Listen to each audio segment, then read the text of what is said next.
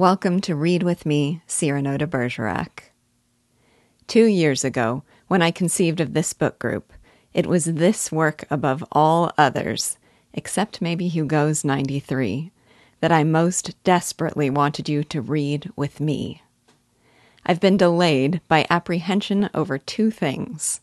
First, whether I was ready yet to do this play justice, and second, whether I'd be able to manage the format of a play.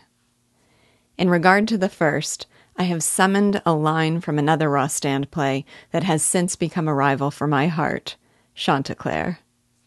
The Pheasant Hen. But how find courage to work after doubting the work's value? Chanticleer. Buckle down to work. In regard to the second, I recently listened to the Audible version of Cyrano, and it gave me courage to do just as he does. Read everything. Stage directions, character names, and all. I think it works.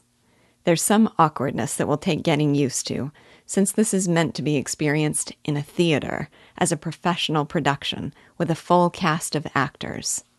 But I think it works. Of course, if you find it unlistenable, you can always read on your own and just listen to the summaries and the commentary. Also, here's the thing. I've seen this play staged countless times with deep disappointment. I can't offer you a full cast and a professional performance, but I can promise you that I love this play ardently, and that I will do everything in my power to honor its spirit. One last thing.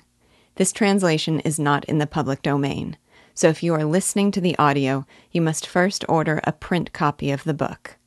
It's available cheaply through Amazon, and I link to the right translation in my email and in the Facebook group.